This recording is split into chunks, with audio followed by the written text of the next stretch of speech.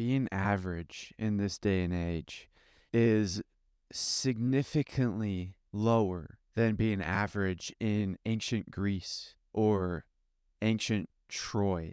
In modern day society, being average is normal and it's accepted, and it's actually not forced, but we're in a society where we're conditioned into being average.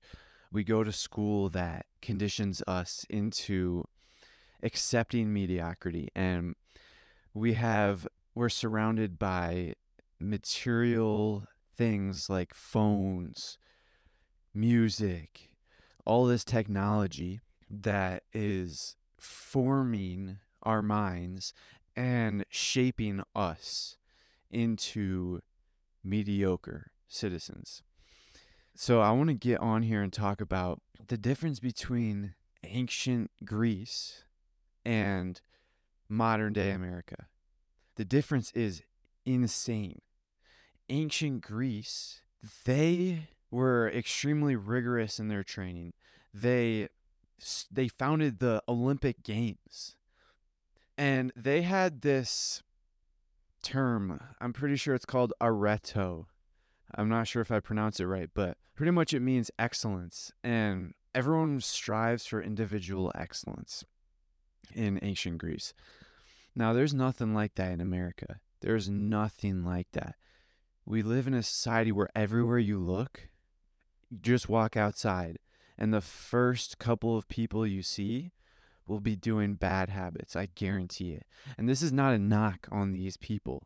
This is a knock on the system we live in.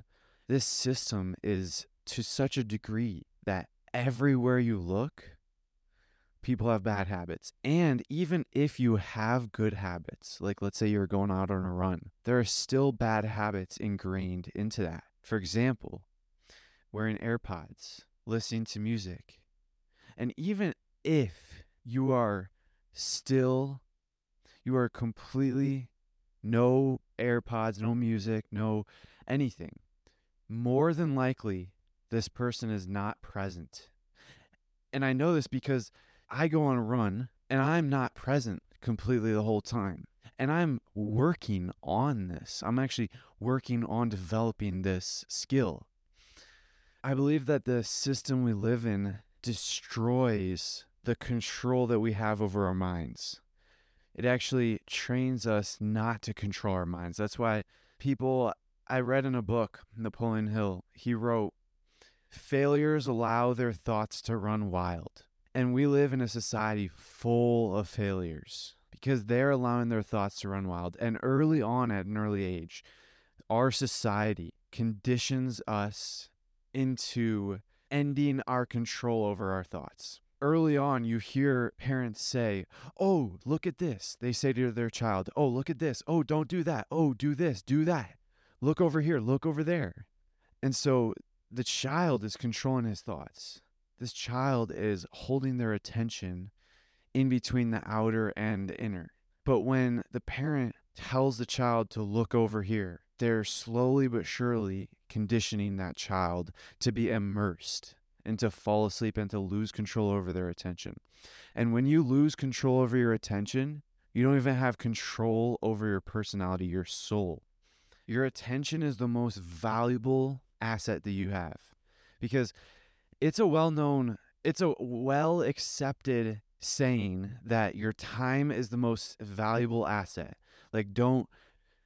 Time is more valuable than money. It's very accepted, common for people to say that your time is extremely valuable.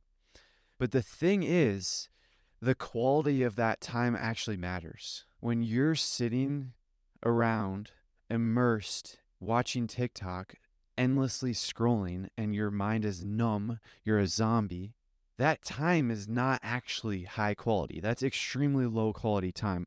So in that sense, that time is being wasted. So yes, you have that time, you're experiencing that time, but it's not to its fullest potential. And so I said that your attention is actually the most valuable asset, more valuable than time. It's because our attention has been trained to be immersed in the outer or the inner. That's why you see people immersed on their phones. That's why you see people immersed deep in thought, overthinking. That's why you see people angry, low awareness.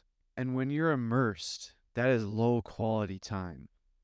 When you're immersed, you're not actually controlling your attention. So you don't have your attention. When you're immersed, someone else is controlling your attention. Somebody else is controlling your soul when you're immersed. And like I said, we're conditioned to be immersed. So I guess this is a wake-up call. It's time to wake up and actually start focusing on your mind. Develop self-control. One of my favorite quotes from Napoleon Hill's book, The Laws of Success in 16 Lessons, is self-control is solely a matter of thought control. Self-control is solely a matter of thought control. So then develop impeccable self-control.